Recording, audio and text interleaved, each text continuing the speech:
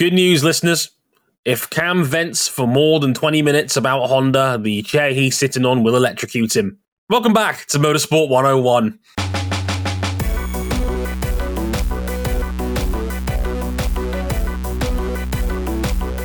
Bold to assume that that's going to stop me. I can only put it to the test. Hello, everybody. Welcome to episode 425 of Motorsport 101. I'm your friendly neighborhood host, Dre Harrison. And yes, I have the episode numbers in the right order now. Thanks for asking. Welcome to our MotoGP season preview. I am here in the cozy two-man booth today with Cam Buckley. How's it going, big man? I've been better. And normally talking about bikes would make it better, but for some reason I don't think this is that day. Well, did you know that we're talking about Honda first? Anyway, places you can find us. As you can tell, he's as enthusiastic as ever. So we're here to get nice and cozy and talk about bikes for the next 90 minutes or so, because this is our MotoGP season preview, the final, and what I like to call the season preview. Yeah, whatever that is. And it'll be on the Stamp 20th. it, roll with it. Yeah, we'll go with it. Yeah, it's the 2023 MotoGP season preview, and we have a lot to talk about in this show. We're going to go through all the manufacturers, all the calendar, and we'll try not to be too despondent about the state of MotoGP at the moment. We're trying, really. It has been... I can't put into words how many hour-long rants Dre and I have co-opted in our Discord server, just talking about MotoGP, and it just spirals from there. We're on 7 at this point. Yeah, this has added up. We've had quite a few of these over the last couple of months, and this will be the culmination, the magnum opus of our frustration, because normally I'm excited for a season preview. Normally I'm going to sit here and say, it's going to be a wonderful time, the racing's going to be amazing, and we're going to have a great title fight. I'm looking at the situation, and as an honest pundit and as an honest journalist to you listeners, I'd be lying to you if I said that I was particularly excited for this season. But I owe it to you, to be honest, and I will deliver it in as honest and as entertaining a case as I can. Well, I'll at least try to anyway. That's the idea. So how we're going to do this is that we're going to go through all the major changes first, and then we're going to go factory by factory. And as our usual rules on Motorsport 101, we're going to go in reverse championship order. So Honda first, then KTM.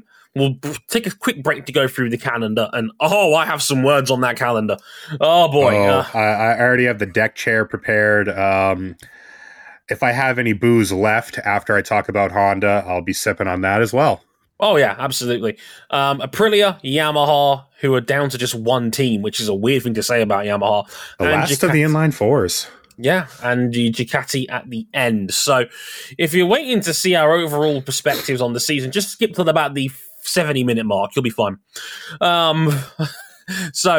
Yeah, without further ado, we'll get into our MotoGP season preview. But first, a quick places you can find us real quick. We're on youtube.com/motorsport101. We're on facebook.com/motorsport101. We're on Twitter at motorsport_101. If you want to follow us on Twitter, you can at Dre_WTF1 and at CBuckley917. RJ would have been here, but you can follow him at RJ O'Connell. He's at Sebring this weekend for the... I'm mad as hell, and I'm not going to lie about it.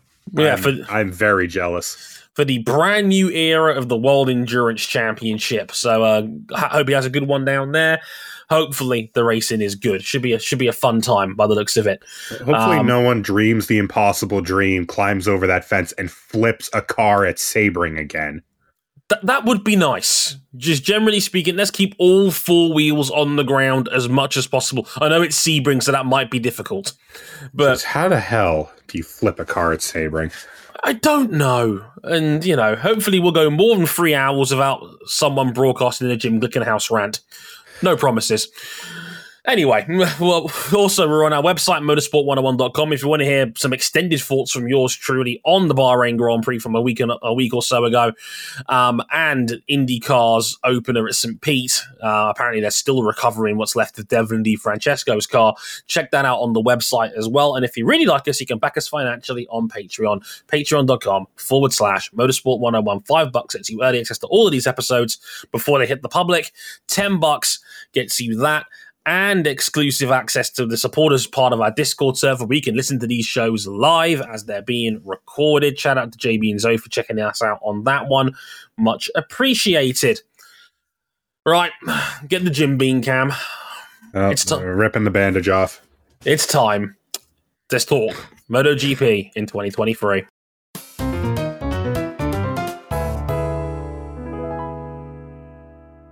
So, as we said, Cam, reverse championship order. We'll get to Honda in just a minute. We're going to make you wait just a little bit longer.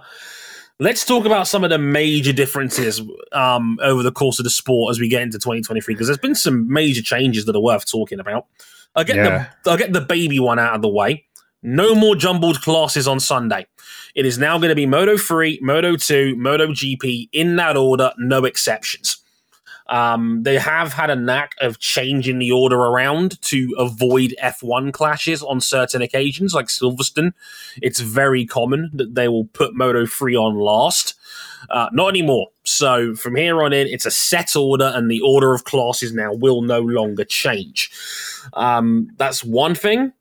Front ride height devices are banned because Ducati debuted these last season, and they were already announced last year that they were going to be banned for 2023. So that is now in effect. Dorna actually was able to. FIM was basically able to head that one off as soon as it looked like it was going to become commonplace. Yep, quite right. Minimum tire pressures will now be enforced. Yes. Wait, so the entire grid will no longer be cheating? Well, depends on which race and who you ask, I suppose, but yes. Damn, I just got a notification on my phone. Meyer Shank Racing's about to enter MotoGP. Oh, wait, no, they've seen the rule. No, they're bailing it already. Oh, God, they quit already? That's so fast for them. It was almost as fast as their car was on restarts. Oh, my God. Yeah, for those of you who don't know, there was basically a handshake agreement between all of the teams and riders to not protest one another while pretty much the entire grid was running under the minimum tire pressures last year at a couple of races. Yeah, and Matt Oxley was the one that exposed that to the world after the Jerez Grand Prix early last year, when Francesco Bagnaia essentially won a Grand Prix on an illegal bike, and nothing happened besides some minor public embarrassment. So now there's going to be standardized tire pressure sensors on all the bikes, and Dorna will now be the ones doing random spot checks throughout the course of the season. So, in other words, this will now be an enforced rule as opposed to something that everybody kind of just slid under the table. So, yeah, no more tire pressure exploits throughout the course of the season. Yep, we think. As far as we know, disqualifications are on the board if you're caught, correct?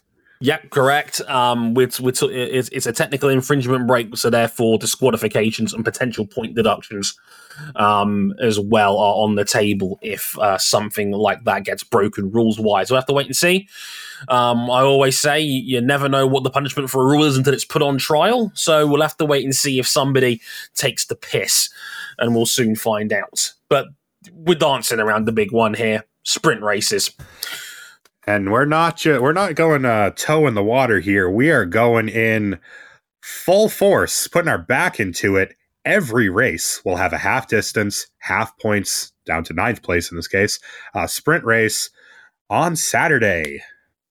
Yep, 3 p.m. local time for all MotoGP races this season. We'll now have a 50%. It's 50% to the nearest lap compared to the full race distance. So that's going to be that. If for those who don't know the scoring, it's going to be exactly the same as World Superbike Superpole race they have currently at the moment, where it's going to be 12 points for a win, down to 1 point for 9th place. I think it goes 12, 9, 7, and then -1 down to 9th place. Yeah. So that will be a thing. Like I said, 3 p.m. on Saturday. FP4 is dead. Thank God, by the way. I'm not going to lie. Very redundant. I couldn't stand the fact we had FP4 on a Saturday afternoon. It was like, oh, we've got MotoGP qualifying coming up, but first, a half an hour warm-up session for no good reason. So, look, my opinion is still somewhat on the fence regarding sprint races. I don't think it's a terrible idea for MotoGP.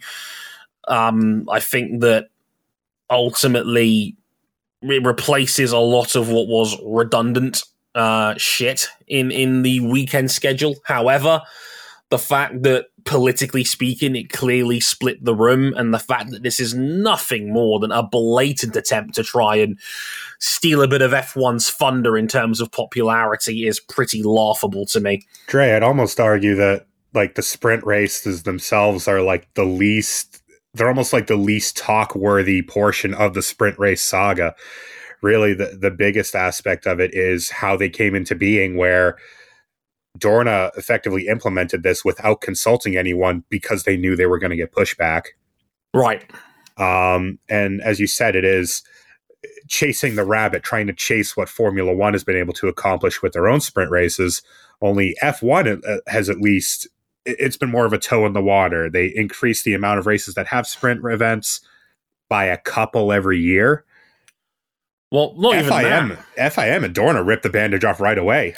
We're doing sprint races every weekend. I'll say it wasn't even that. Formula One tried to go from 3 to 6 from 2021 to 22, but then the teams were like, well, who's covering the bill for that, basically? And then they compromised and stuck with 3. This is the first year they're going to have 6 this season.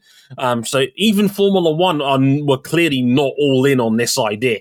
It's a cost cap sport. I mean, that's more mileage on your components. That's more mileage on your power units, which of course, especially if you ask Charles Leclerc, more on that on next week's show.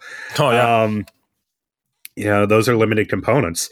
In this case, as we'll talk about a bit later with the raging aero war that's going on right now, the consumable component might be the riders at this point, because these have proven to be in preseason by far the most physical bikes that we've ever had in MotoGP, to the point where they're causing major medical problems.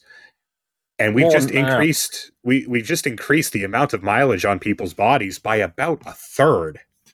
Yeah, it's about 35% more running. They reckon roughly compared to and at full racing speed as opposed to warm-ups, which they don't go at full racing speed. It's obviously more race settings and obviously race trim. These are points on the board. These might be the difference between you winning the championship and you not. Yeah, it's going to be a huge chunk. It's going to be about a third of the points potentially over the course of an entire season. So you can't afford to flunk sprints. So we'll have to wait and see how we go and how it's implemented and how it eventually plays out. For those stat nerds out there, they will not be counted as official wins. They will be classed in their own separate category as, quote, sprint wins. Have fun with that. Like a win, but less so. Exactly. It's like a half win. We'll go with that. Right. I can hold back on this no longer. Let's get into it team by team, or should I really say factory by factory. Top of the list is Honda. I'm leaving the room. Get back here. You're going nowhere. Honda. Repsol Honda's factory team. It's a very different Honda setup this year. Obviously, Marc Marquez back on the 93 as ever. His 10th year in the top flight already. It's alarming how fast the time has gone.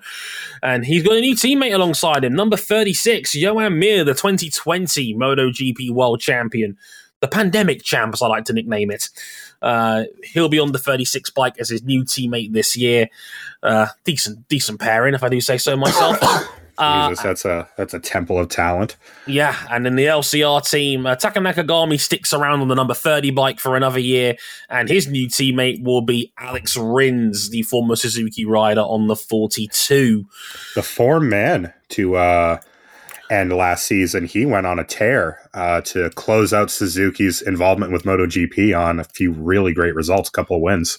Yeah, I don't think anybody scored more points in the final 5 rounds of the season than Alex Rins did.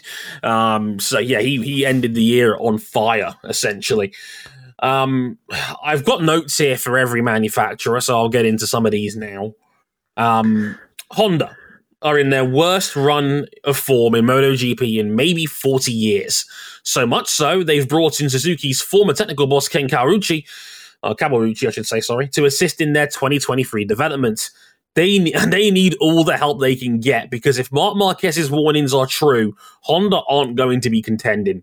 And that's alarming for two reasons. One, Marc Marquez is in the final year of his enormous £100+ million contract, and he's openly expressed for the first time that he's prepared to leave for a, quote, winning project. And two, everyone else looks extra strugglicious on the same bike. Seems like it could be another year where Marquez will pull off insane shit to mitigate a bad bike that no one else can handle. Good luck, Johan. And that's just it. Honda really have no excuse on talent alone, given they poached 2020 world champion Johan Mir and perennial contender Alex Rins for the LCR team. Taka Nakagami is still here too, and he'll almost certainly be in the hot seat again, with Ayagura walking into 2023 as one of Moto2's championship favourites. Honda stink, and there's little for them to be excited about besides having a healthy Marc Marquez at 100% for maybe the first time in 3 years. The problem is, that probably won't be enough anymore. How do I expand on that, man? Well, we found out today that they're also... So we'll get to that. We'll get to that. Not just the aero, but I want to mention the fact that they are basically hiring out their swing arm to Kalex. Hang on. So yes, I'll get to that in a moment. Here's the kicker with Honda, because this is about year 3 of their just cratering from the top. Everything they've done this winter has been a waste. Everything. Every part that they've brought to tests has been rejected as inferior to the bike that they brought to Valencia at the end of last year, which Marquez wasn't exactly singing about. Mir and Rins look like they had just seen a ghost when they got off of it in Valencia last year. They looked like a car just hit their dog when they got off those bikes. Yeah. I didn't know how good they had it at Suzuki. Just weird to say, given the post-mortem on that factory involvement.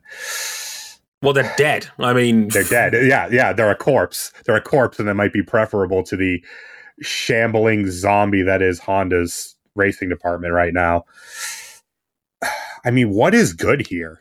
Besides the riders, they've got an incredible set of riders. They have, in my opinion, the best rider lineup on the grid.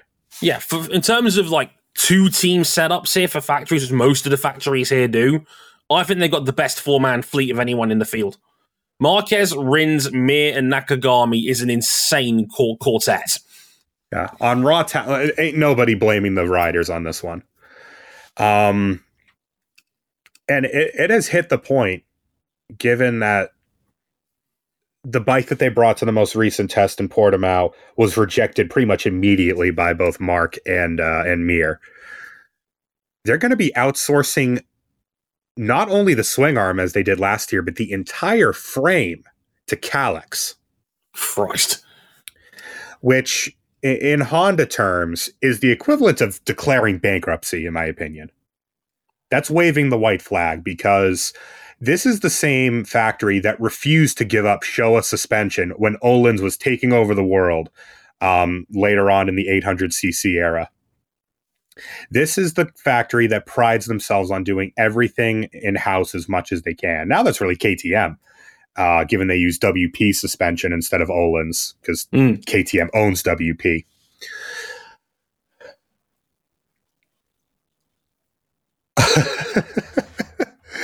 Oh, they're so fucked. They're so fucked. I mean, we know what Marc Marquez is capable of. We know Marquez has been mitigating a shaky Honda since about 2015. And some years were better than others in that time frame, but really, they haven't had the best bike in the field for a very, very long time. You can make a legitimate argument it's now the worst bike in the field, and by a not insignificant margin. To outsource your pride and joy, other than your engine, out to Kalex, who are the best at what they do, and if it works as well as the swing arm did last year, that might actually revive their chances. that is an admission that HRC do not know what they're doing. Yeah, I was going to say, that is a deck that you might as well have said, we give up. We don't know what we're doing if we're going to outsource one of the most, two of the most important parts of their system. That says to me that Honda don't know how to build a motorcycle at this point. And that Honda Motor Company. The company that 20 years ago produced the greatest motorcycle that ever was or will be, the RC211V. Yeah.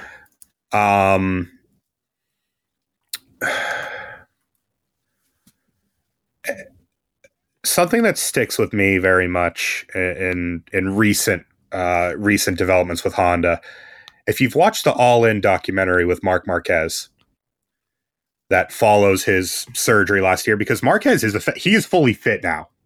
His arm is no longer a question, and he was trying to tie the frame of that bike into knots, trying to make it work in the test. His onboards, he looks like himself.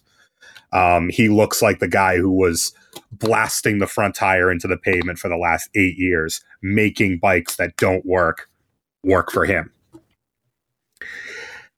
In a meeting with senior Honda officials, he points to that huge scar on his right arm, looks them dead in the eye and says, this wasn't for pleasure.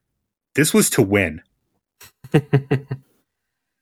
This is it. Like, he is willing to walk. Honda knows he is willing to walk. That admission and move to a Kalex chassis tells me it tells me that they are willing to do whatever is necessary. But it also tells me that the former great house of Honda has lost their way. They're in disarray, and their disarray might cost them the best thing to happen to their factory since McDoohan. The only thing that has won them championships since 2015. It's the only reason why Honda's been winning championships was because of Marc Marquez. He won the Triple Crown in 2019 practically single-handedly. Yeah, he's a freak. I've said it before. For me, he's the greatest athlete that motorsport was produced in the 21st century. I stand by this, even over Lewis Hamilton. Marc Marquez rewrote the rule book on how to ride a motorcycle. He is the pound-for-pound king of motorsport this century.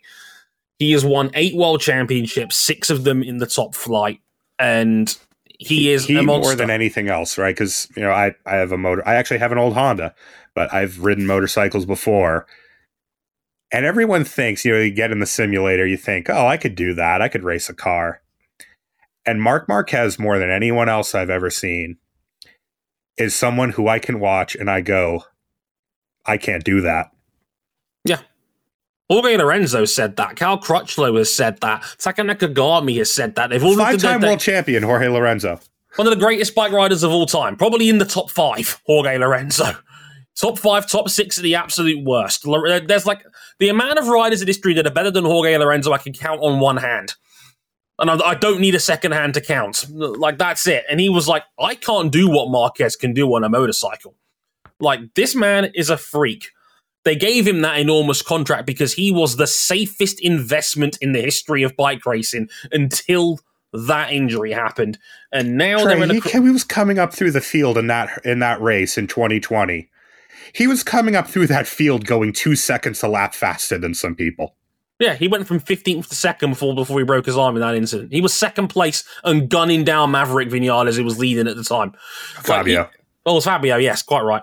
No, he's a freak. He is an absolute... You don't need me. You know, if you're listening to us, you know this already. We've talked about this at length, but he has been left powerless in the face of this. Because no matter what he does on this bike, it doesn't do it. It doesn't help. He was slightly more optimistic after the final day in Portimao, but he told our friends at the race that he reckons they're somewhere between 5th and 10th right now. Marc Marquez is not a 5th to 10th place rider, Dre. No. We evaluate Marc Marquez in the context of, is he chasing the GOAT? He won 3 races in 2021 with an arm that was over 30 degrees out of rotation. How? On a bike that really wasn't that much better than this one relative to the grid around it. And you know what's funny? He's got a scout at Ducati. It's his own brother. Yeah, who by the way, Alex Marquez was faster than Marc pretty much throughout the entire test. We'll talk about Ducati at length later, but if he wants any idea of what life is like, be, yeah. His brother, his best friend, and if you watch it all in, you know how they are inseparable as brothers. He has a direct line of communication as to how that Ducati is. And Marc has said for the first time that he is prepared to walk. And Ducati, look, don't believe their bullshit about settling things in-house. If they have a chance to go sign Marc Marquez, they will go and sign Marc Marquez. Anyone but Yamaha will. Yeah. KTM will back up the Brinks truck. Aprilia, and we'll talk about Aprilia at length a little bit later on. Aprilia can't fucking afford him. Aprilia can't afford him, but if they can provide a winning motorcycle, and they just might, I wouldn't put it past him. I mean, it's we haven't talked about a lot of other people in that camp because there's not a lot to talk about in Honda besides that. We all know that the other guys are going to struggle because this Honda is an outlier. Well, in fairness, during the last test, it looked like Mir and Rins were making good progress. Rins actually looked really quite at home on the Honda. But those two being comfortable were about 200ths, give or take, around Marc, who despised the thing. Those three were kind of all in a little group just outside the top 10. Right. Geez, and they already have dumped a few bikes down the drain with one mechanical failure for Marc and then a couple crashes for Mir. It's not looking positive, is it? Gonna be honest here. No. It's not great, Chief. Yeah, like good luck to Honda. They're gonna need it. That pretty much sums it up in a nutshell. They are shit. This is the most important year that they are going to have, I'd say, for their next decade. You need to do everything in your power to convince Marc Marquez it's worth sticking around, because this is a man in a crossroads. If he wants to be the greatest motorcycle rider of all time, the one argument that people will have left against his legacy will be winning with a second manufacturer. And he's got to do it with pleasure at this point. And yeah, like that's the last argument left. It's a one manufacturer sport at the moment by the looks of it. And we'll get to more on that in a minute. And he's also just turned 30 years old. He's in the second phase of his career now. Oh my God, Marc Marquez is 30 years old. Yeah, turned 30 last month. And this is a man who lost 3 years of his prime. He hasn't got time to afford to sit around and wait. It's that simple. So he's ready to win. I think that is the ultimate point of this. Marc Marquez is ready to win. Johan Mir is a world champion. They have the best factory lineup on the grid, bar none, in my opinion. Agreed. These guys are not here to finish 5th to 10th. No, they're here to win. Alex Rins was the man walking around on fire to finish last season. He is not here to finish 5th to 10th. He's here to win. Correct. And Taka Nakagami kind of lost in the shuffle here. He needs a big year to save his MotoGP involvement, because I don't see, if he has another year like last year, I can't see him sticking around for one more year. Ayagura is still knocking on the door. And like I said, I think he's walking into Moto2 this season probably as championship favourite. If he wasn't last year, he definitely is this year. Like, I think he was in a race of it last year and just threw it away. Don't let the two crashes at the end of last season fool you. He was running first and second in those two races. The guy is more than fast enough to win a championship in Moto2 this year. So do not. Well, we'll talk a little bit about that towards the end. But yeah, I think Ayagura is walking into the season as title favourite. So Taka needs another big year to justify the funding that he's bringing to the team, and Taka was poor last year, so he needs a big season. Hopefully it'll happen for him, because I do like Taka a lot. He's a good guy, but he needs more than that. On his day. Oh God, yeah, on his day ain't the problem. No, never has been with Taka. Should we talk about KTM? Oh, from one awful orange manufacturer to another, I see. KTM are in a strange place. Now, a lineup, there has been significant change in the KTM paddock. They still have the same leading man on the number 33, Brad Binder. The Lord, Brad Binder. Number 33. Friend of the show, Brad Binder. We love to see him. And he's got a new teammate.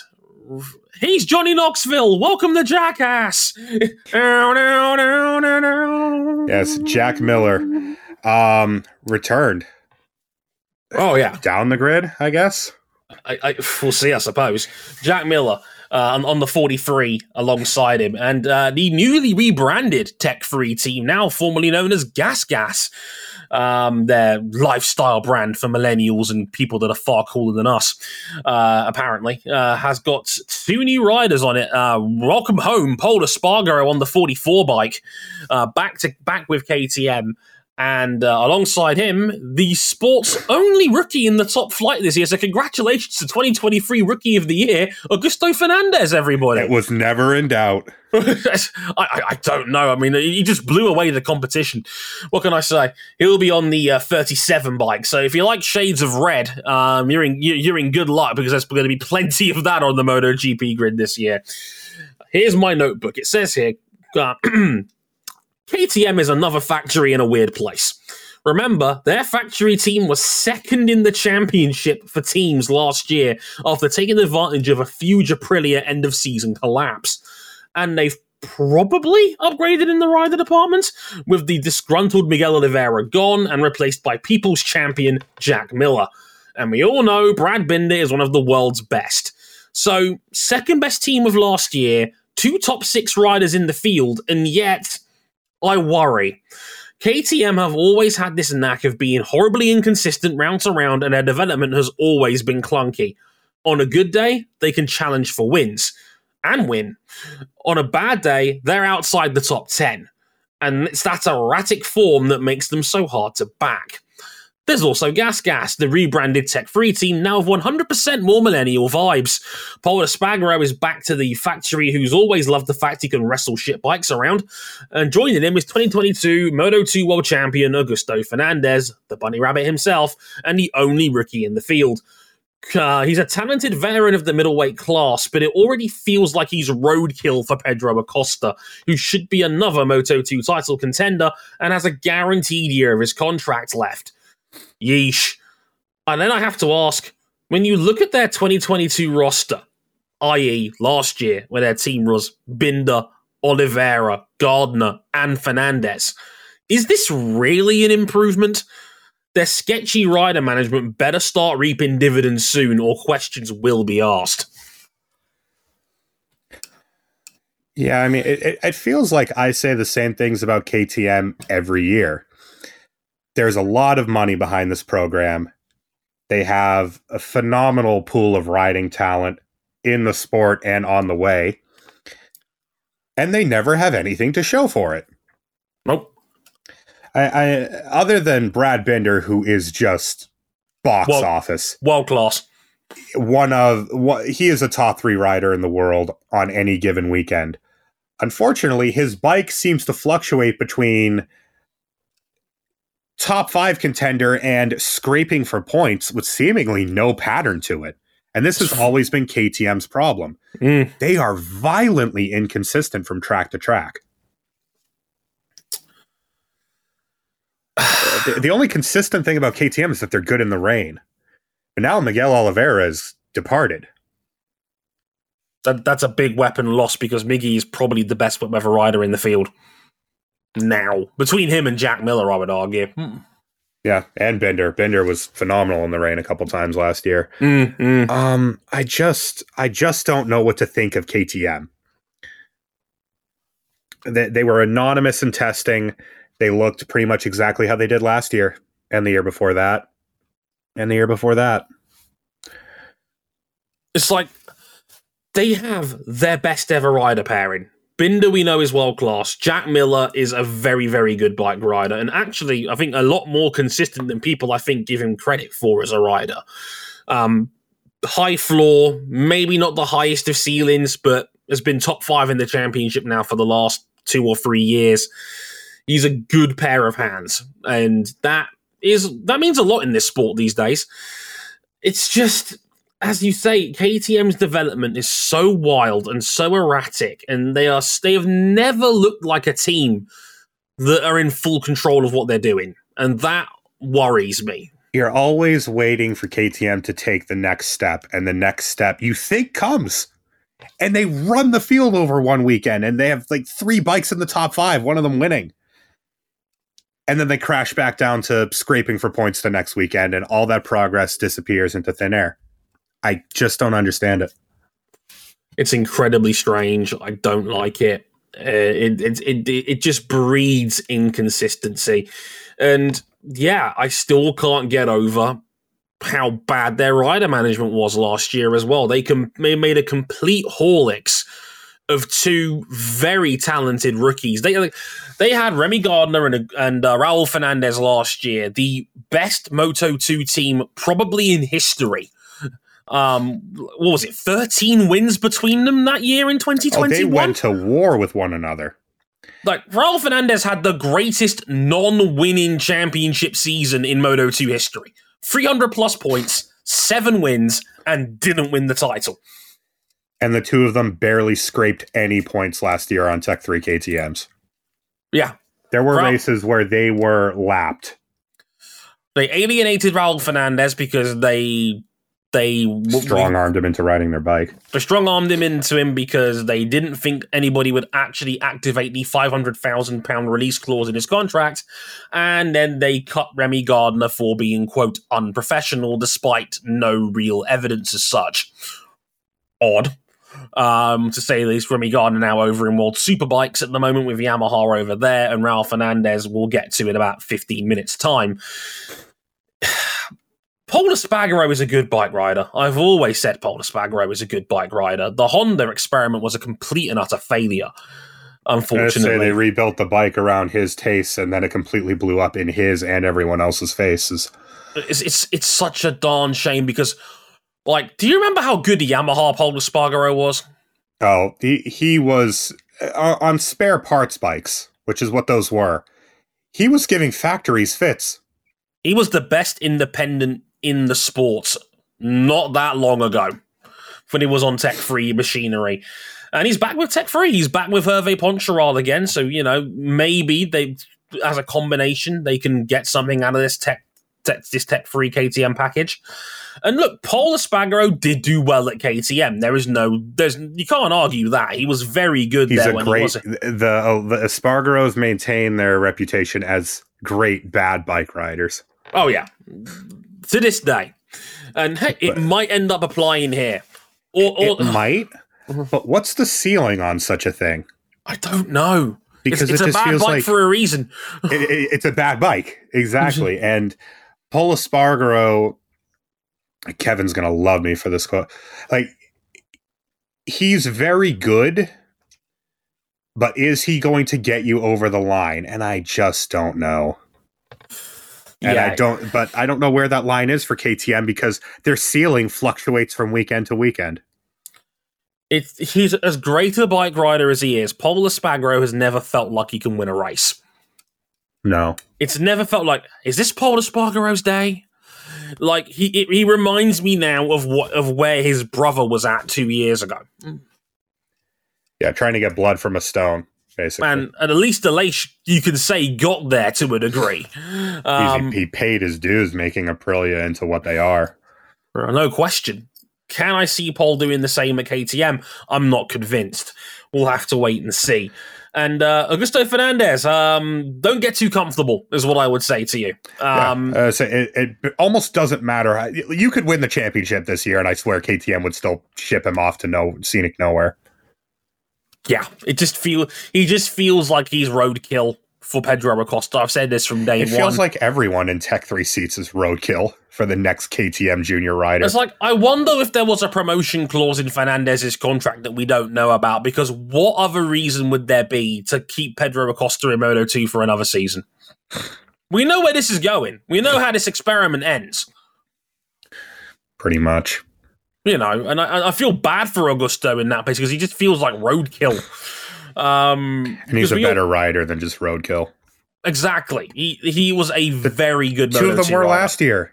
Raul Fernandez was phenomenal. Remy Gardner was phenomenal. Both of them are gone. Amazing.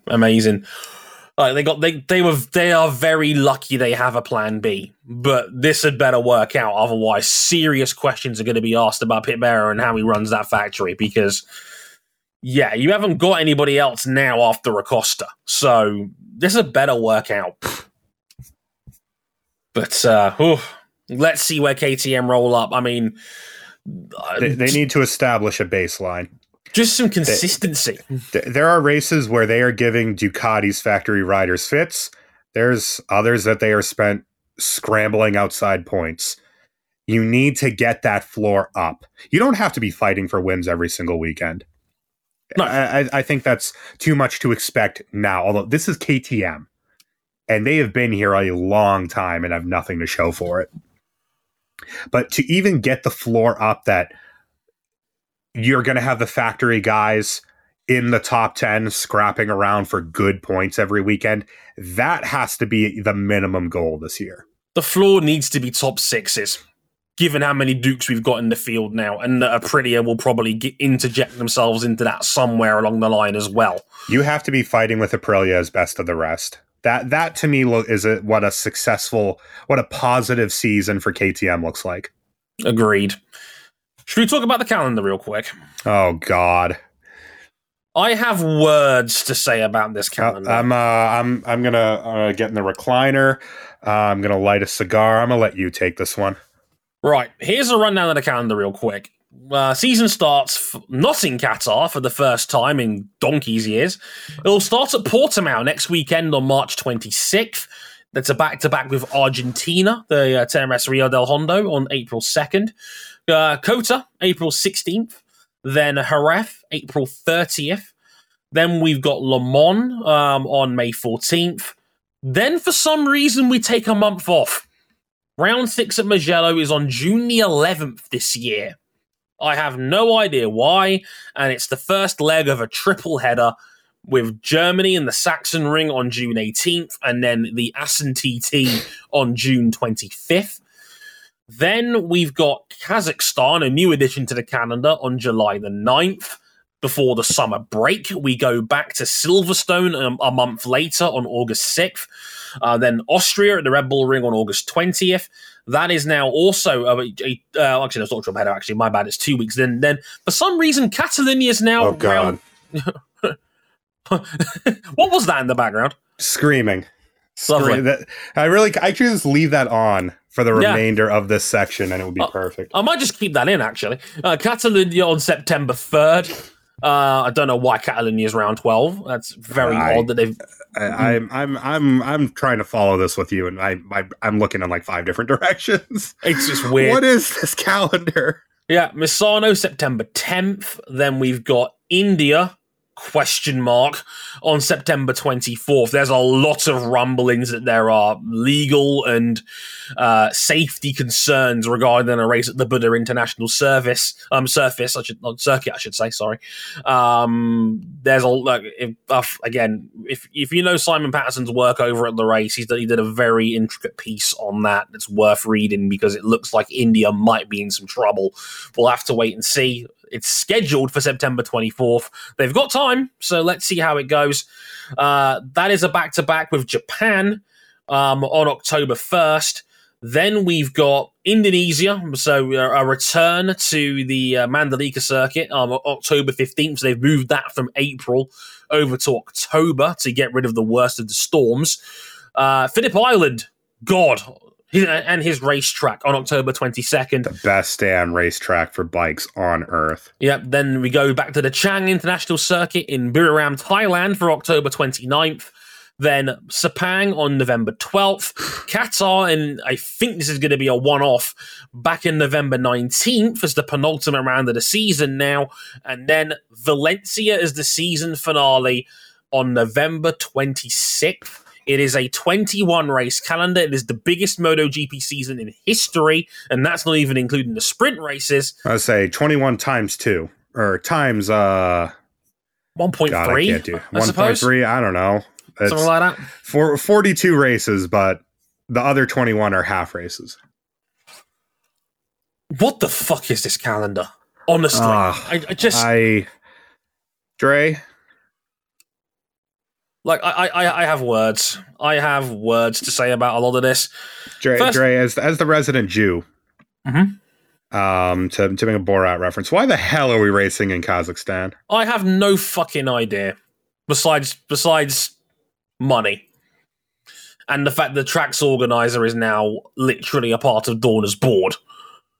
Like, Did someone say Nepo babies? Big Nepo baby energy here. I have no fucking idea why we're racing in Kazakhstan. India makes sense. India's got a thriving bike market, and they have a suitable track, and they have a lot of motorsport fans. That India could potentially be great. Kazakhstan, I have and no matter how many burnouts they do on the front straight, they're still not going to be able to erase those famous donuts. Agreed. However, this is. Why do we have a month break between Le Mans and Mugello? I don't know. That doesn't make any fucking sense to me. It's it's as inefficiently constructed a calendar as they could have put together. There's breaks where there arguably shouldn't be. There's triple headers in some places. Why are you taking a month off after Jerez? Sorry, after Le Mans, between Le Mans and Mugello, and then doing a triple header straight away afterwards? Then two more. And then because Indonesia to Thailand is a triple header, and then Malaysia to Valencia is another triple header. So we're finishing the year on 2 triple headers. Like Cam, we close the year on 6 races in 7 weeks. What the fuck?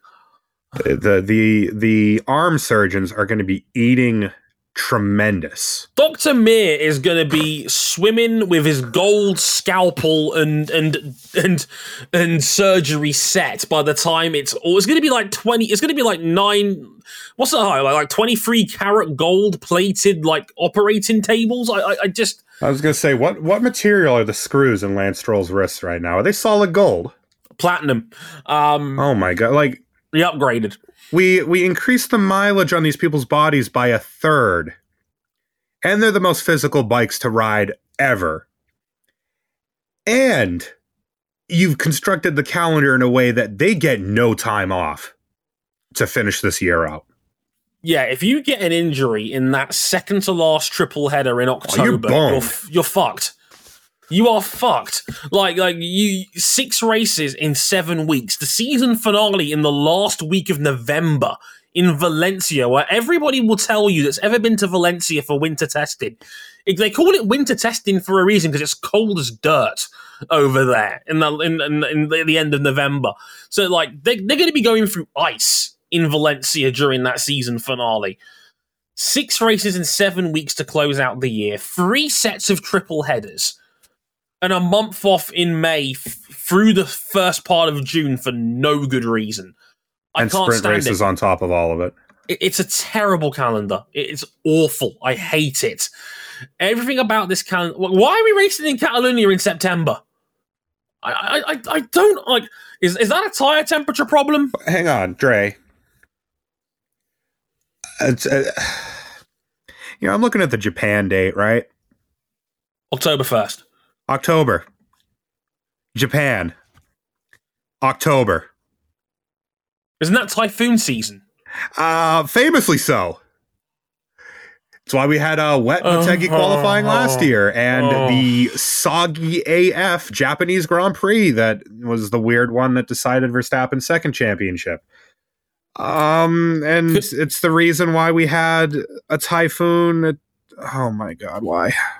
Like, can motorsport organisers please stop organising Japanese Grand Prix in October, please? Can we hire someone who has a clue? It's more fucking incompetence from Honda, given they own Motegi and Suzuka in this case. Just stupid behaviour. This calendar is dreadful. I hate it. It is a mess, and I do not envy the riders at all. Right. Back to the schedule. Let's talk about Aprilia.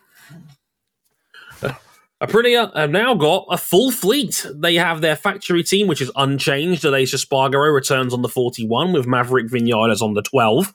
But the RNF MotoGP team, Razlan Razali's team, now has 2 new riders and a new bike because they are now powered by Aprilias. They got rid of Yamahas at the first opportunity. Last year's RSGP now. And they have 2 very exciting riders, Miguel Oliveira on the 88 and Raul Fernandez on Maverick's old number on the 25. Isn't that funny? So, yeah, that is a full fleet of riders. Right. Yeah, I told you it was old number. I love that, like, Maverick was like, oh, they're going to take 12, have a fresh start, and then it's like, Raul's like, hey, I'm still here. I think it's quite funny. Here's my notebook on this. I said, quote, if there was one big winner in MotoGP in 2022 besides Ducati finally completing their decade-long path to dominance, it was Aprilia becoming a bona fide contender. Aleix Espargaro was an unserious veteran of the sport who finally won at his 200th attempt last year, and it was a genuine threat for the title all the way until an engineer left his bike in warm-up mode in Japan. They've got something here, and the paddock agrees, as Razlan Razali couldn't wait to get off his crummy Yamahas and take Aprilias instead, meaning they have a genuine support system for the first time ever in the sport. But this year might be the true acid test for Aprilia. They no longer have the concession system to support them. Will Aleix be a bottleneck as the team's best rider and prove this wasn't just a one-and-done fairy tale? Can Maverick Vinales actually back him up consistently in a contract year? Good teams get to the top. The best teams stay there. And RNF has had a heck of a glow-up with a team almost as promising as their 2020 challenging year in the title. It was pretty much an open secret Raul Fernandez never wanted to ride a KTM at the highest level and is free to grow as an Aprilia rider instead. Remember, this man had the best Moto2 season ever that didn't end up with him as champion in 2021. And then there's Miguel Oliveira, the series' best wet-weather rider and genuine wildcard. Highly rated in the paddock for his talent, but never able to get the most out of KTM consistently, brackets, despite winning for them 5 times. If they can tap into the potential of these riders, look out. Not wrong. I mean, I heard you like wings. You like wings, Dre? I like wings. I like wings. I don't know if I like them on my motorcycles. No. Well, Aprilia certainly likes wings because preseason testing, there was aero devices sprouting off of every inch of the Aprilia. They had wings on the front. They had wings under the front. They had wings on the back. They had wings on the swing arm. Oh, and they have side pods now. They took the side pods that Mercedes discarded and they actually put them on their bike. Yes. They have a ground effect fairing on a motorcycle. Good Lord above. The surprise title contenders of 2022. I don't think anyone would argue with that one. Well, they haven't really let up, have they? Because the development on that bike has been relentless. To the point that it actually caused the fibrosis flare up in Aleix Espargaro's arm, and he had surgery 2 days ago as of recording. Yes. So he's in a fight to actually recover to get to the first round this weekend. Next weekend, sorry. I think you put it really well, is the good teams get to the front, the great teams stay there. They need to prove last year wasn't a fluke, and I actually think they're in really good position to do so because they looked solid in testing. They're still quick. Aleix looked really solid until the arm flare-ups. Maverick looked good. You lucked into Raul Fernandez and Miguel Oliveira. How? How does Razlan Razali keep getting away with this? Black magic. He's had a healthy Franco Morbidelli, a world champion in Fabio Quartararo, one of the best Moto2 prospects ever in Raul Fernandez, and Miguel Oliveira, who everybody knows is better than a KTM, all in the last 3 years. How? Remember when I told you preseason last year Aprilia was going to win a race? You did believe say me. that. You did. I was mocked. I was laughed at relentlessly. And they did it. They did. And somehow I think they are in the best position to be the spoil for Ducati this year. I think so too. Because they and Ducati are just going to war on the aero game. At the detriment of the wheel-to-wheel product, yes. But until FIM steps in and does anything about this, you have to work with what you've got. And these two factories have proved that they are willing to effectively burn the racing product to the ground in pursuit of performance. My biggest concern for Aprilia is actually Aleix at this point. If he's already having a mix of, we thought it was arm pump, it was actually a flare-up of fibrosis, basically flare-ups of previous injuries and scar tissue as a result. I'm worried that if these bikes are getting to the point where riders like him with a lot of mileage on their bodies might actually start breaking down under the strain of these bikes. This is Aleix Espargaro's age 34 season. He has had, I think he's pretty close. In fact, no, his penultimate race last year put him in the 300 club. There's the last guy to ride an 800. The last man in the field to ride an 800. And he's been here since 2004. This is year 19 for Aleix Espargaro in bike racing. And he's never looked faster. He's never looked better. Somehow. But I worry that his body might be failing him. And I hope I'm wrong when I say this. Because if you're hitting up with fibrosis issues before the season's even started, those usually get worse, not better. Agreed. And scar tissue is a lot. He got dinged up quite badly through last season. He mangled his foot with that qualifying crash at Silverstone. I know bike riders generally ding themselves up over the course of their careers, but there's a lot going on with Aleix. 19 years, regardless of what series you're in. In bikes, that's a lot. The 300 club is rare in bike racing. There's only about a handful of dudes that have done more than 300 Grand Prix in this sport. Yep. It's like him, Simone Corsi, Thomas Luthi, Valentino Rossi, Alex Barros, and not much else. Yeah, and talking about the other side of the garage, Maverick increasingly looks more and more at home on this bike. Still not the relentless consistency that Aleix has been able to show on it, but there's definitely more here than there was, I think, at any point last year with Maverick. At worst, he needs to start backing Aleix up, though. Yes, I agree wholeheartedly with that. We've talked about him enough on the show. You're Maverick Vinales. You were supposed to be the guy. 11th for what Aprilia is now from last season is not going to be good enough this year. That's how wild that is. Miggy Oliveira beat him in the championship last year on a Tech 3 KTM. So it was a factory KTM, but still, that's on a KTM period. Yeah, Miguel Oliveira has now joined the Aprilia setup, and he was better than you last year. There was too many weekends last year where Vinales, thankfully, didn't try to blow any motorcycles up this time. But he was very anonymous for quite a few of them. He can no longer afford to be anonymous. The Aprilia is too good. His teammate is too good in this situation. And their secondary team, look, last year's Aprilia, we know, was a quality motorcycle when it was running properly. Raul Fernandez, you got to prove that KTM screwed up with you because you have all the tools now. He hasn't got an excuse. No. And he's made a lot of them in the last 2 years. Whether they were legitimate or not, well, this year's the litmus test for him. And Miguel Oliveira, we've talked about KTM's inconsistency. Well, the only thing more consistent than their inconsistency was Miguel's, because Miguel Oliveira would either look like the greatest damn rider on planet Earth or just another dude far too often at KTM.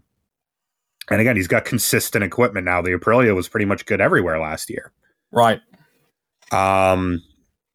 So I think RNF, especially given how RNF, of course, they were the Petronas team, they cratered with Yamaha as Fabio fell off, or as Fabio moved away from them. Well, you went from a healthy Frankie Morbidelli and Fabio Quartararo to Darren Binder and a cooked Dovi. Yeah. Well, actually, in between that, there was a cooked Valentino. Yeah, Valentino, who didn't do a damn thing on that bike. And Cal Crutchlow, who might have been the most consistent thing they've had on the second team since Fabio Quartararo. Yes. I think RNF and their riders have as much to prove as the factory Aprilias do. And for me, with the factory Aprilia team, not only you have to prove last year wasn't a fluke, you have to prove you can learn from last year. Because they could have, and in some senses should have, won last year's title. Ducati were awful to start the season. Yamaha were awful to finish the season. And Aprilia, in the middle of all of it, always had pace at every track, but always had these little issues creeping in. And it culminated in them imploding at the end of the season and losing second in the Constructors' Championship to KTM, who were nowhere near them all season.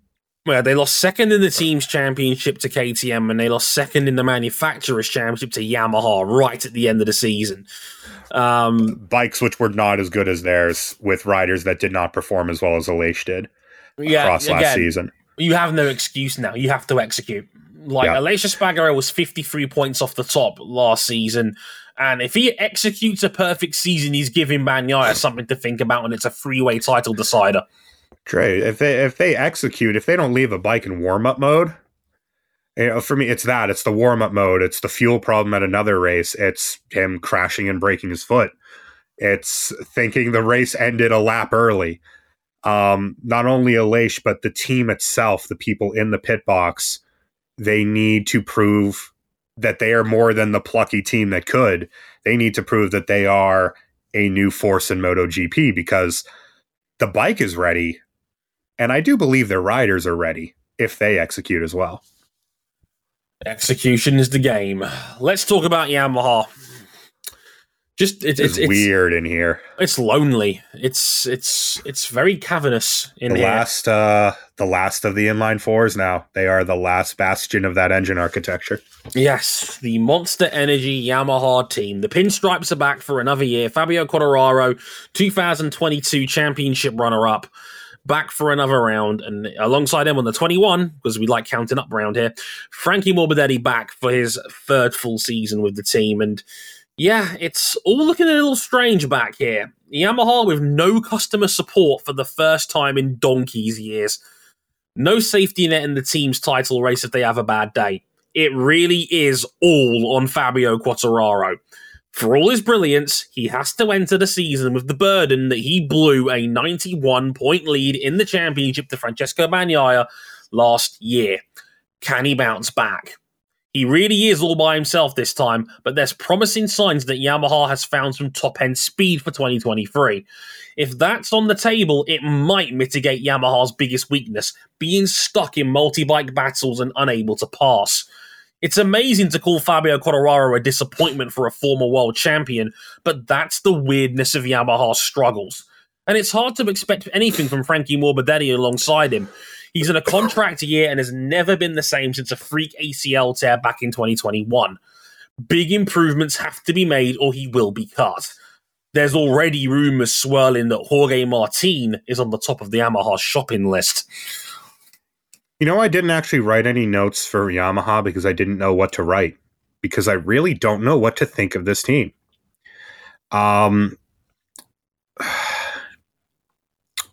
Fabio Quartararo is really goddamn good. Incredible rider. He is a really good rider. Damn good rider. And yet, it really is all on him. Because Yamaha, through preseason testing, first of all, they implemented a literal rear wing on their bike, which thankfully didn't work because it just looked so damn goofy. Ridiculous. We are Formula One now, and I don't like it. Yeah, me neither. But all of their work, much like Honda, and much, to talk about the Japanese struggles now in MotoGP when they used to run the whole damn thing, they threw away their entire 2023 bike on the last day of testing, threw away their aero setup, threw away their new frame, and installed the new engine in last year's bike and had their best day of the test so far. What does that say about Yamaha? It says to me that they've been going wrong for a little while. And there's nothing that they can do because the aerodynamics war, for better and for worse, mainly worse, and the ride height devices have mitigated the inline four. For those of you who don't know, a V4 is always going to make more power, but it's not as easy to ride. An inline four is always going to be softer on power delivery. It's always going to be a sweeter cornering motorcycle.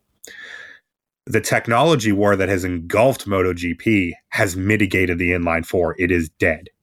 Its benefits are gone, and you're only left with the weaknesses. Not only do you not have the power, you don't have the power to pull all that aero.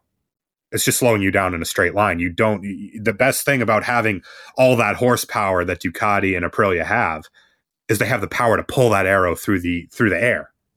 Right. So the effect compounds with Yamaha, where they can't go apeshit on aerodynamics because it will just slow them down overall. And the benefits of their bike, this bike that they have arguably kept the M1 the most similar to its original self, more than anyone else through the entire four-stroke era. It started as an inline four in 2002, and it remains so. Much of that DNA still remains. There's nothing they can do. This feels like the limits of what they can do. And I don't know whether that will be enough.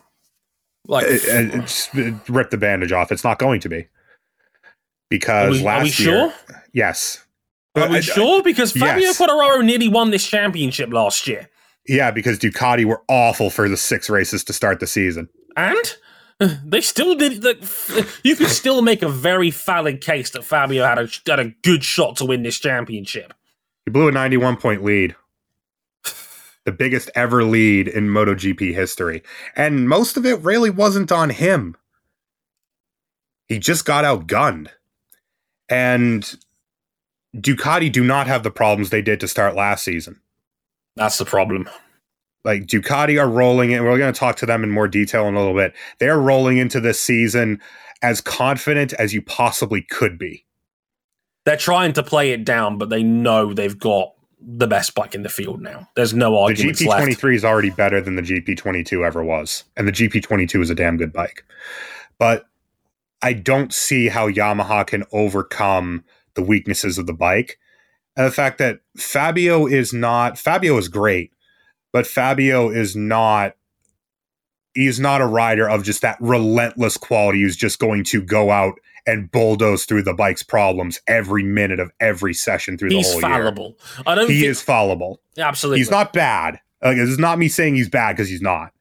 But he's not that invincible force that's going to drag a bad motorcycle all the way to the promised land. No. He makes mistakes under pressure. He's not the best. He's not the most canny rider wheel to wheel.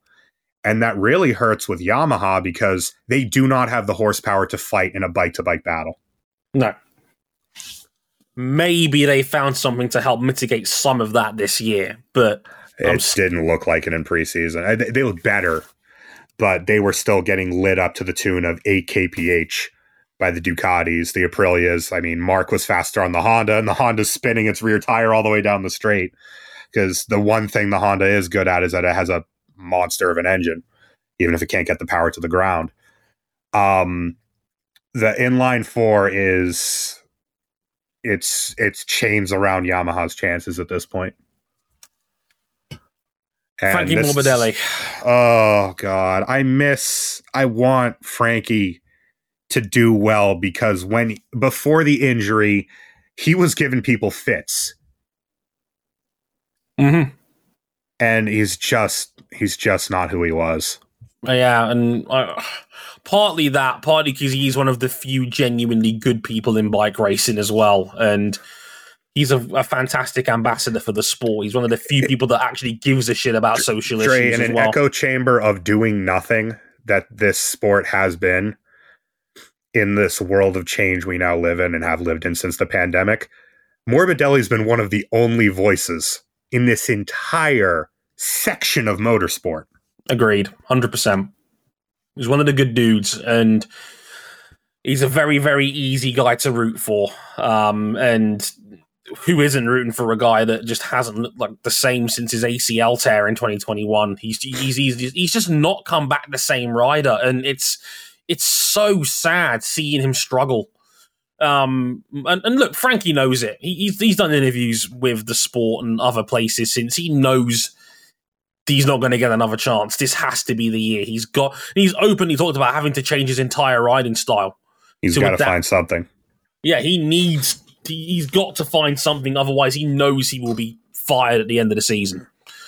And there's not going to be a lot of teams that are going to be bending over backwards for Morbidelli when Moto2 looks stacked this year. So if he doesn't make this his year, we've probably seen the end of him in MotoGP.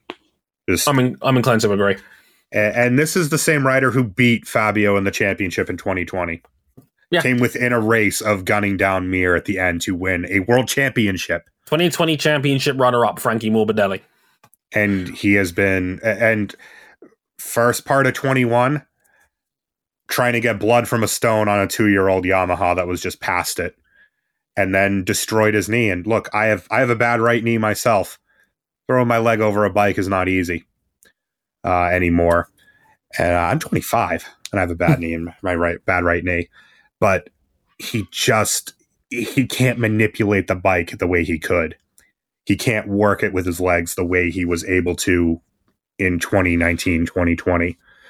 And I don't know how he does going forward. I want him to. I want him to. Me too, massively.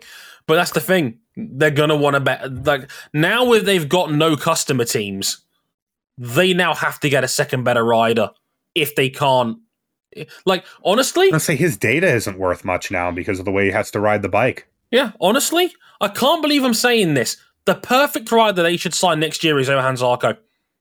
You need a floor raiser. God, that feels weird. Am I wrong? I don't know. I don't think you're wrong.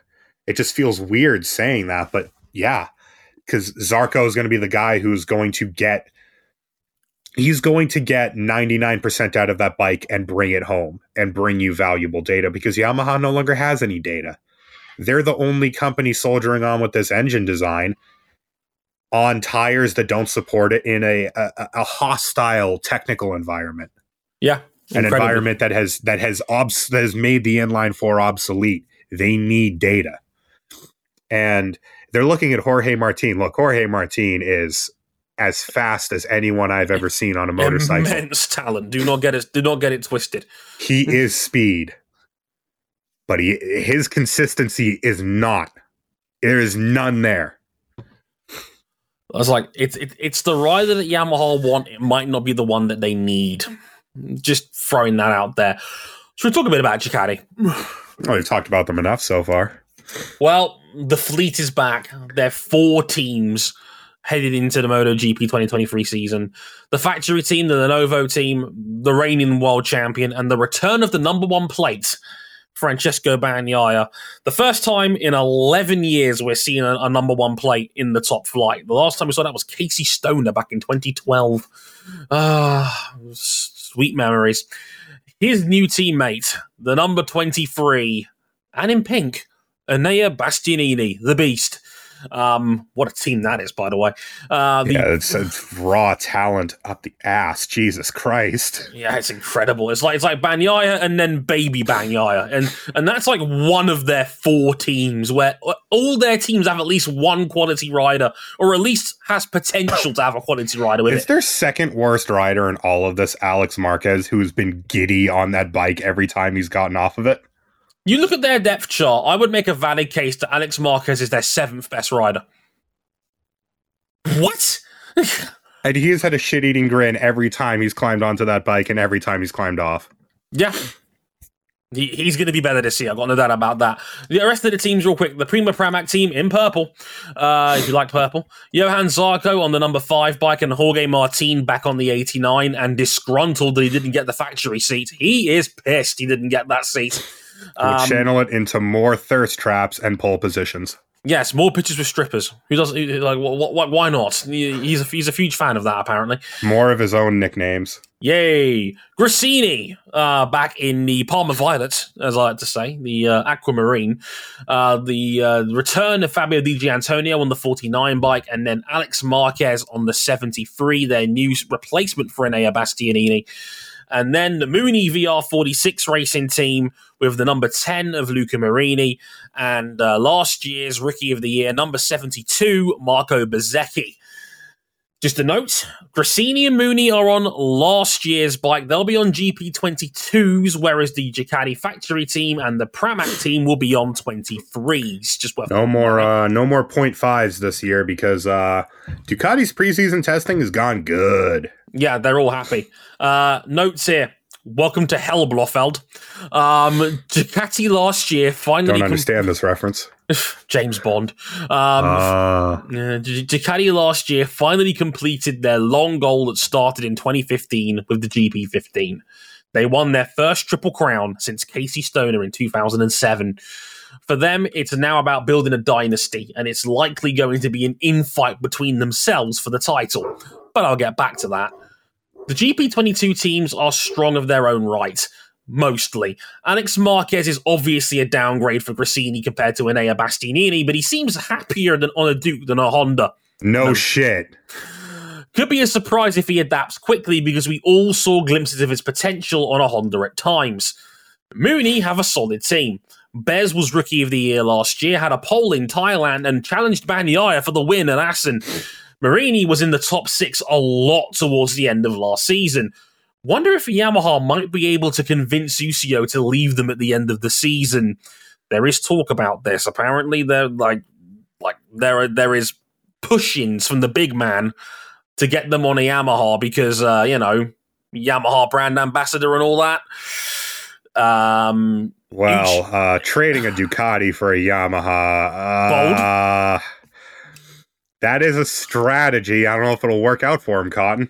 Yeah, Ucio, he's running the team, and obviously Rossi's best friend, didn't seem too keen on the idea when asked about it. It was like, well, really? We've got an agreement till the end of the year. Let's see what happens.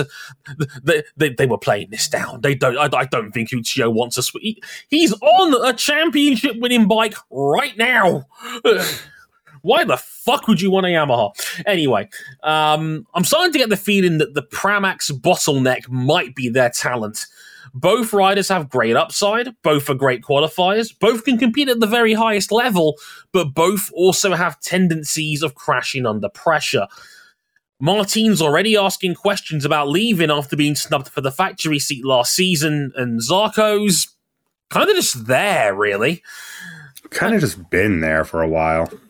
Then there's the factory team, where there's a strong chance the true battle for the title will come from.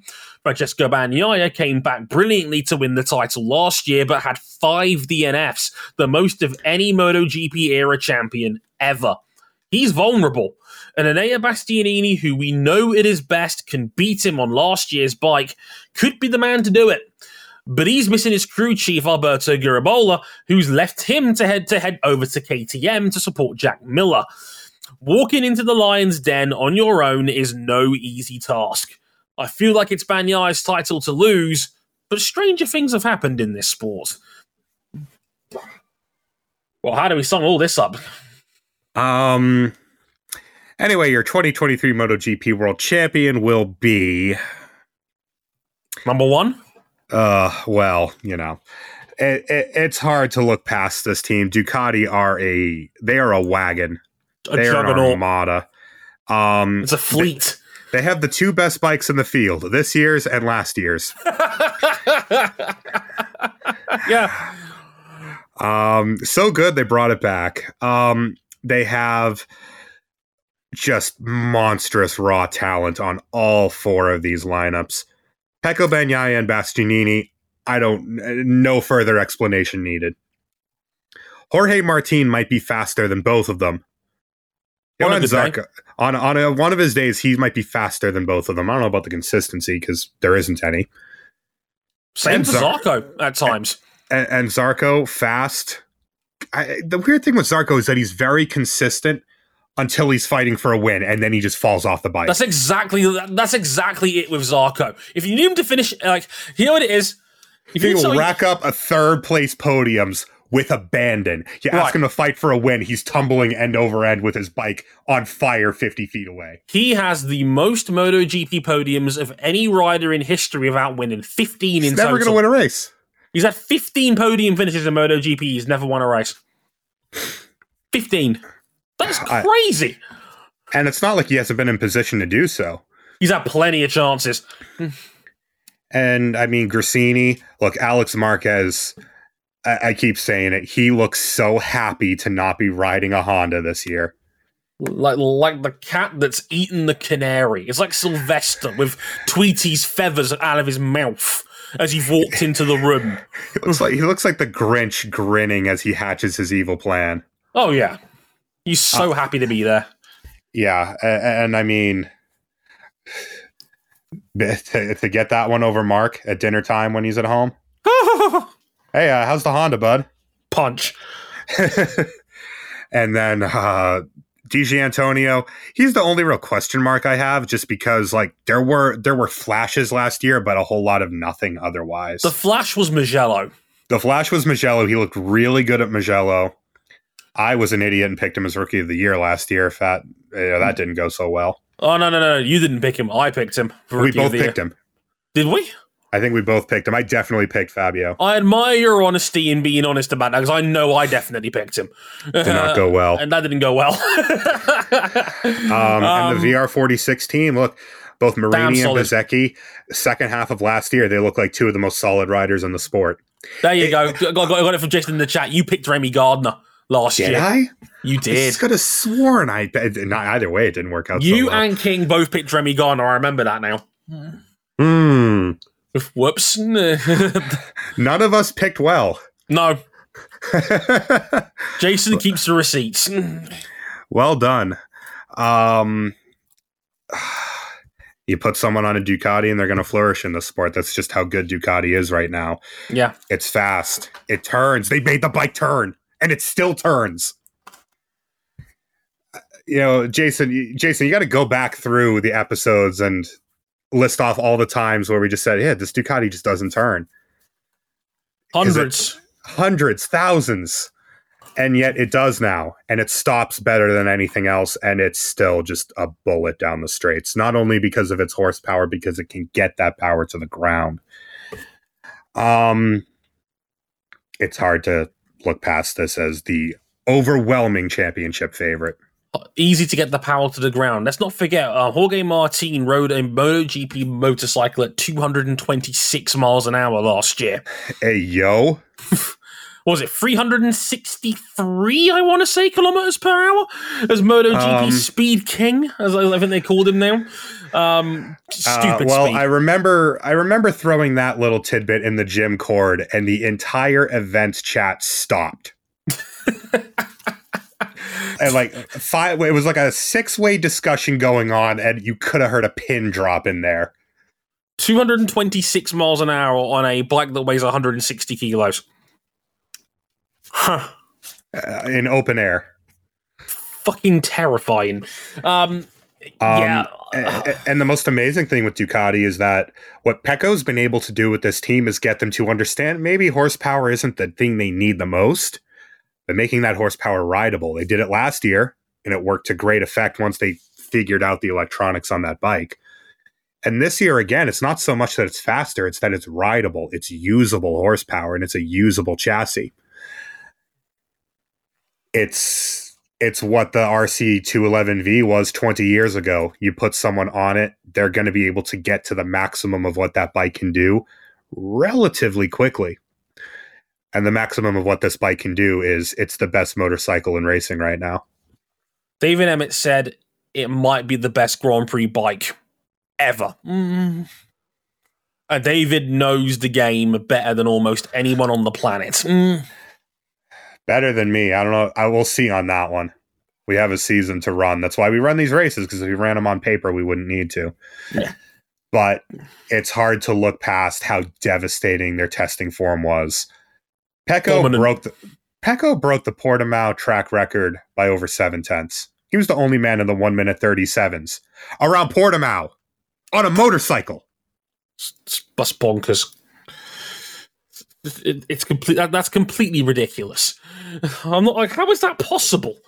I don't understand. This team, this bike is stupid.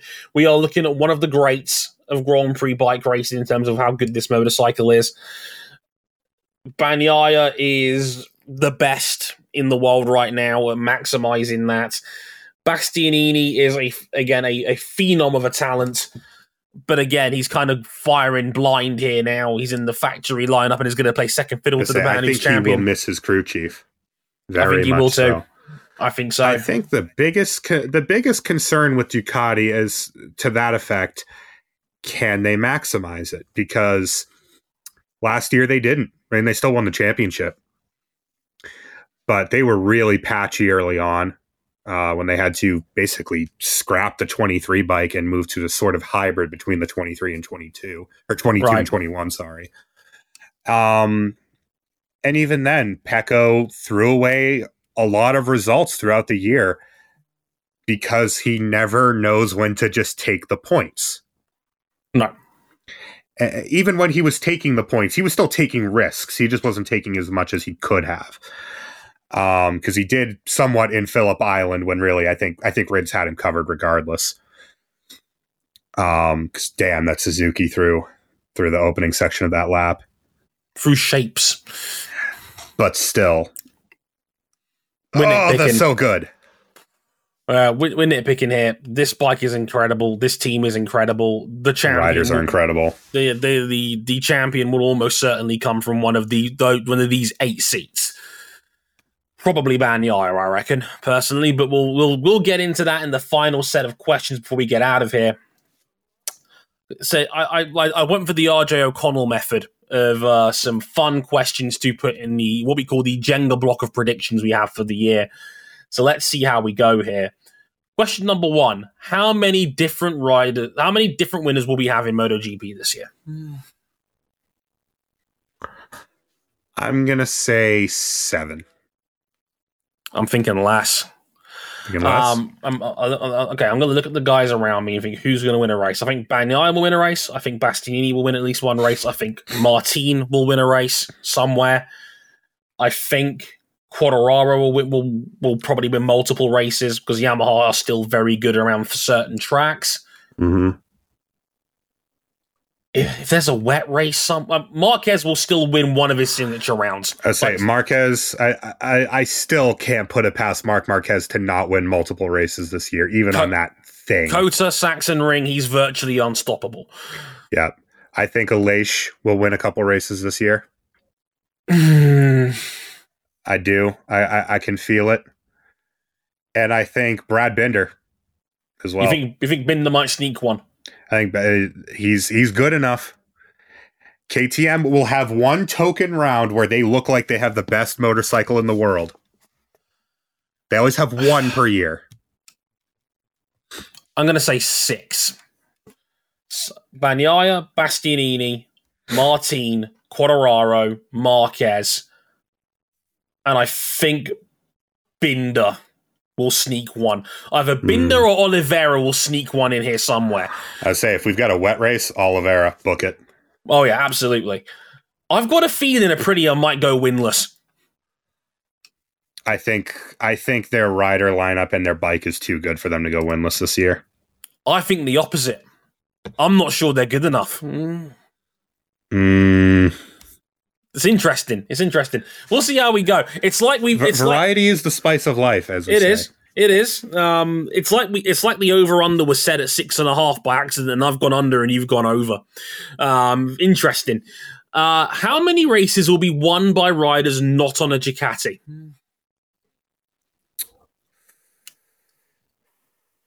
So non-Ducati wins. How many? How many races we got this year? 21. We're not counting sprints. We're not counting sprints. 7. I think it's a good guess. I think that's a good guess. 7, maybe more. Depends how things shake out across the year. See, the thing is, Ducati's got 8 bikes. and they're all strong, but how many of them can actually win a race? Fucking all of them, Dre. Did you watch last year? The terrifying thing is that Bez winning a race would not be a shock. The only person on a Ducati where I would be shocked if they won is somehow Johan Zarco. And winner of the Misano Grand Prix, Fabio Di Giannantonio, everybody. I would see him winning a race before Zarco. But damn it, Jesus. Zarco will finish 3rd to 4th every other round. I'm going to say 5. 16 Duke wins over the year, I think. Oh, Lord. I think Bagnaia wins 8 or 9. And that will take over half the calendar, or nearly half the calendar alongside. I think a factory Ducatis will probably win about 13 or 14 rounds. Something like that. I think anything under 12 wins, and I think they'd be disappointed with that rider lineup. And Martin has to start putting together some weekends because he is too fast to keep walking away and to be empty-handed the way he is. If he's in his prime potential, he'll win 3 or 4. I think. But will he, or will he set pole by a quarter of a second or half a second and then throw the bike up the road after 3 laps? I don't trust him. Any man who gives himself his own nickname, I don't trust. Yeah, and you're right to. You're right not to trust him. Exactly. Right. Who wins the Moto2 and 3 titles? I'm going to be completely honest with you. I haven't even kept up with Moto3 this year. Moto3 is the quiet one. I've got a good shout for Moto3. I think Moto3's world champion, I think Ayumu Sasaki will win the title on Husqvarna this season. Crazy boy. I don't know enough, so I'm going to go with your pick. I think Ayumu Sasaki, I would say the main threats this year are Ayumu Sasaki for Husqvarna. I think Dennis Onshu for Red Bull KTM, fronting that team. I think Dennis Onshu will. I think this could be the year for Dennis. I really do. I think he took a big step towards the end of last season. I think it could be one to watch. Will Jao Masia finally put a full season together? I wonder. Because he's been around too fucking long. No on that. We'll have to wait and see. I would also say keep an eye. Scott Ogden for Great Britain in the Visen track. Like, Scott Ogden looked very good in testing, I must say. It looks like Ogden might have taken a step forward. There could be, I'm not going to get too BT Sport about this, there could be some genuine British hope this year in Moto3. Ogden looks here we fast. Go. Just saying. Terminal nationalism. Me. You're saying me, the least nationalist out here, okay? I would say keep an eye on them, and I would also, you've got to say David Munoz on the 44 as well for Bo Motorsports is one that's definitely worth a look. If he can put together some of the form he had when he debuted last year, David Munoz will be one to watch. Right. Certainly as well. So I would say them for Moto3. I would say Ayumu Sasaki, I think, is probably favourite on paper. The crazy boy, as Van Man nicknames him. Moto2, it feels like Agura versus Acosta. Man. But the funny thing is, I checked with the bookmakers. You know who the bookies' favourite is right now? Go on. Alonso Lopez. And that's not a bad pick. It's a solid pick. It's a solid pick. He's been nothing but quality in the junior category so far. Some sort of fucking strange Spanish cloning experiment with him. Honestly, I don't know where they keep finding these dudes. Spain is just a factory for brilliant motorcycle racers. It just is. I'm gonna go with look. If he doesn't right the wrongs of last year, I'm gonna be really pissed. Give me the Agura surprise. Agura surprise for the title. I would say maybe I'm giving him too much credit from preseason. I've just got a feeling Pedro Acosta is going to take a big step forward and Acosta will win the title. We said that last year when he was fastest in preseason, and then he had a fairly anonymous year. I don't think that's going to happen. I didn't think he was going to win the title. I thought Acosta might be like top 5 last year, but then I'm pretty sure I was leading towards Agura last year. I think we all were, honestly, and rightfully so, right up until the last 2 races where he was in contention and ready to take home the title and just threw it away under pressure. You rode like an idiot. Look, I think Moto 2 is low-key stacked. You look at the names in it, Speed Up have got Alonso Lopez and Fermin Aldeguar. If Aldeguar takes a step forward like he did towards his debut last year, Aldeguar could be one to Scary watch. Man. Very, very high upside. Tony Arbolino, I think, has gone under the radar a lot for Mark VDS this year. And I think, look, again, he's almost cursed on a VDS because it's him and Sam Lowes, and they will find ways to not win this title. I would say Arbolino last year, we didn't really talk about him a whole lot, but he was always in the fight, in the dust up for the wins. Absolutely. Always in the fight for podiums. And won 2 out of the last 4 at the end of the season. He one in Thailand, one at Malaysia. Arbolino could be, I think, the under the radar. If you're betting people watching this, throw some money each way on Tony Arbolino. I think that's a solid bet right there. Celestino Vietti, if he doesn't bottle it, again, high upside rider, certainly. I'm very curious to see how Sergio Garcia gets along at the Pons team alongside Aaron Canet. He is a missile. Garcia is reckless as fuck, but the man can ride a bike. He's fast as hell, as is Aaron Canet. Will this be the year that Aaron Canet finally puts it all together? We'll have to wait and see. And, look out for some kid on an Aspar called Izan Guevara. Just once again, missile. Missile, Aspar team, Guevara and Jake Dixon might be the best team in the sport this year. Scary team. We all know Dixon is good enough to win races on his day. Dixon, if you just please, for the love of God, stop crashing. Stop crashing and you are going to be very good in this sport, I promise. The speed is there with him, certainly. Team Asia, again, Agura and Chantra, 2 solid riders there. Dennis Foggia for Italtrans is worth a look in as well, alongside Joe Roberts. That's a strong team as well. We'll be curious to see how well Darren Binder gets along as well at the Husqvarna team as well. He'll be making his Moto 2 debut. And for you Brits out there as well, keep an eye on Rory Skinner, probably the brightest prospect to come over from the British Superbike ladder. So keep an eye on Rory Skinner, very, very talented kid representing the Irish out there. And the new OnlyFans American racing team. What a name. You love to see it. Hopefully they'll be taking a pull in the right direction. Oh, my. Of course, Red Bull KTM, Pedro Acosta and Albert Arenas. Decent team. Decent team, as you do. Honestly, Moto2 might be the most exciting category this year. It's stacked. There's 10 dudes who can win races in this class, I reckon. Don't get me wrong, Moto2 is always really good. Of course. This year especially, I think, has a fantastic grid. Right. Question. Who's championship runner-up? Oh. That's the fun question for you. I thought I'd throw a curveball in there. Because I think I know who we're going to pick for who's the championship winner. Oh, do you now? I think so.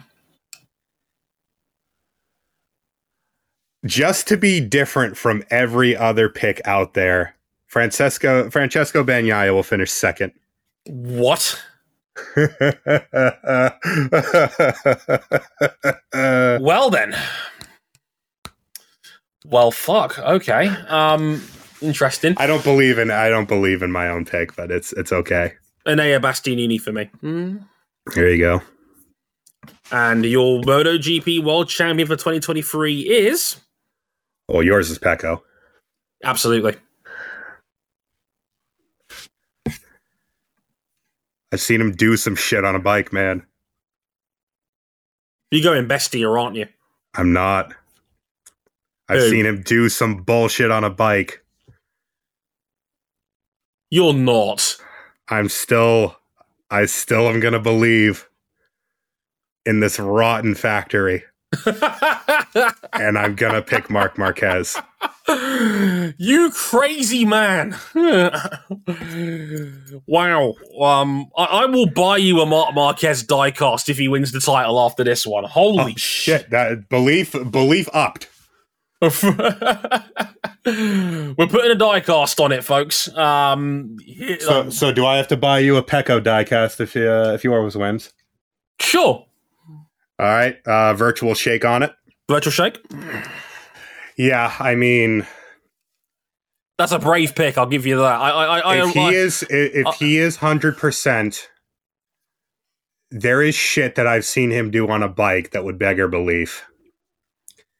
And I know this bike is bad, and it is. And I don't know if the Kalex frame will fix it, although I think it will help. But at the end of last year, Marquez was putting that bike on pole. He was getting podiums on a bike that did not deserve it. If it is better at all, and he is physically fit, God damn it, he'll try. He will give it the old college try. He will tie that bike into knots. He will bend the laws of physics to try and make it happen. He will. He'll find the way, because that's what Marquez does. Crazy, man. And for me, the only chink in Pecco's armor is that consistency. And Marquez was the same. Marquez famously was the same way. If he had stopped throwing the bike up the road trying to win races that he couldn't in 2015, he probably still wins the title, rather than being out of it by halfway through the year. And I just wonder if Marc can win where we know he's practically invincible, and he can mitigate as much of the Honda as he can where he can't win. What pressure does that put Ducati and Pecco under to try and get as many points as possible? Good question. I think because Marc's strongest rounds are at the start. Argentina, America are two of the first 3 rounds we get. Look, he had the bike crap itself on the grid in Coda, and he still warred back up through the field. On a bike, on an arm that was 30 degrees out of rotation. You still believe, don't you? We are all witnesses. You still believe. I admire you. I admire the size of your cojones for that one, Buckley. I'll give you that. It is this hill that I choose to die on, for if I live, I get a die cast. It's a fair shout. Okay, and there's a die cost on it, folks. You heard it here first. MotoGP, the opening round of the championship, Portimao, next weekend, March 26th. Well, we're not going to pretend like we're massively enthusiastic for this, but we can only hope, I suppose. May the good Lord bless us all. But until we get to Portimao next weekend, let's get hyped for the Moto2 World Championship, baby. Woo! That's where the real hype is this year. Oh, yeah. At Dre_WTF, want to follow me on Twitter. Cam is at CBuckley917. Follow him on Twitter over and all that. Motorsport 101 for all the coverage. Race reviews will be on there as well from yours truly over the course of the season, alongside everything from F1 and IndyCar and just whatever else I feel like putting up there every once in a while. But all of that and more on the site, motorsport101.com. Do check us out if you get a chance already. Thank you very much for listening in. We'll catch you in just over a week and a half's time for the MotoGP season opener in Portimao. We'll be back for Formula One in Saudi Arabia. And Charles Leclerc is starting from 11th at best. What a way to start the weekend, baby. Until then, I've been Dre Harrison. He's been Cam Buckley. Thanks for listening. Sayonara.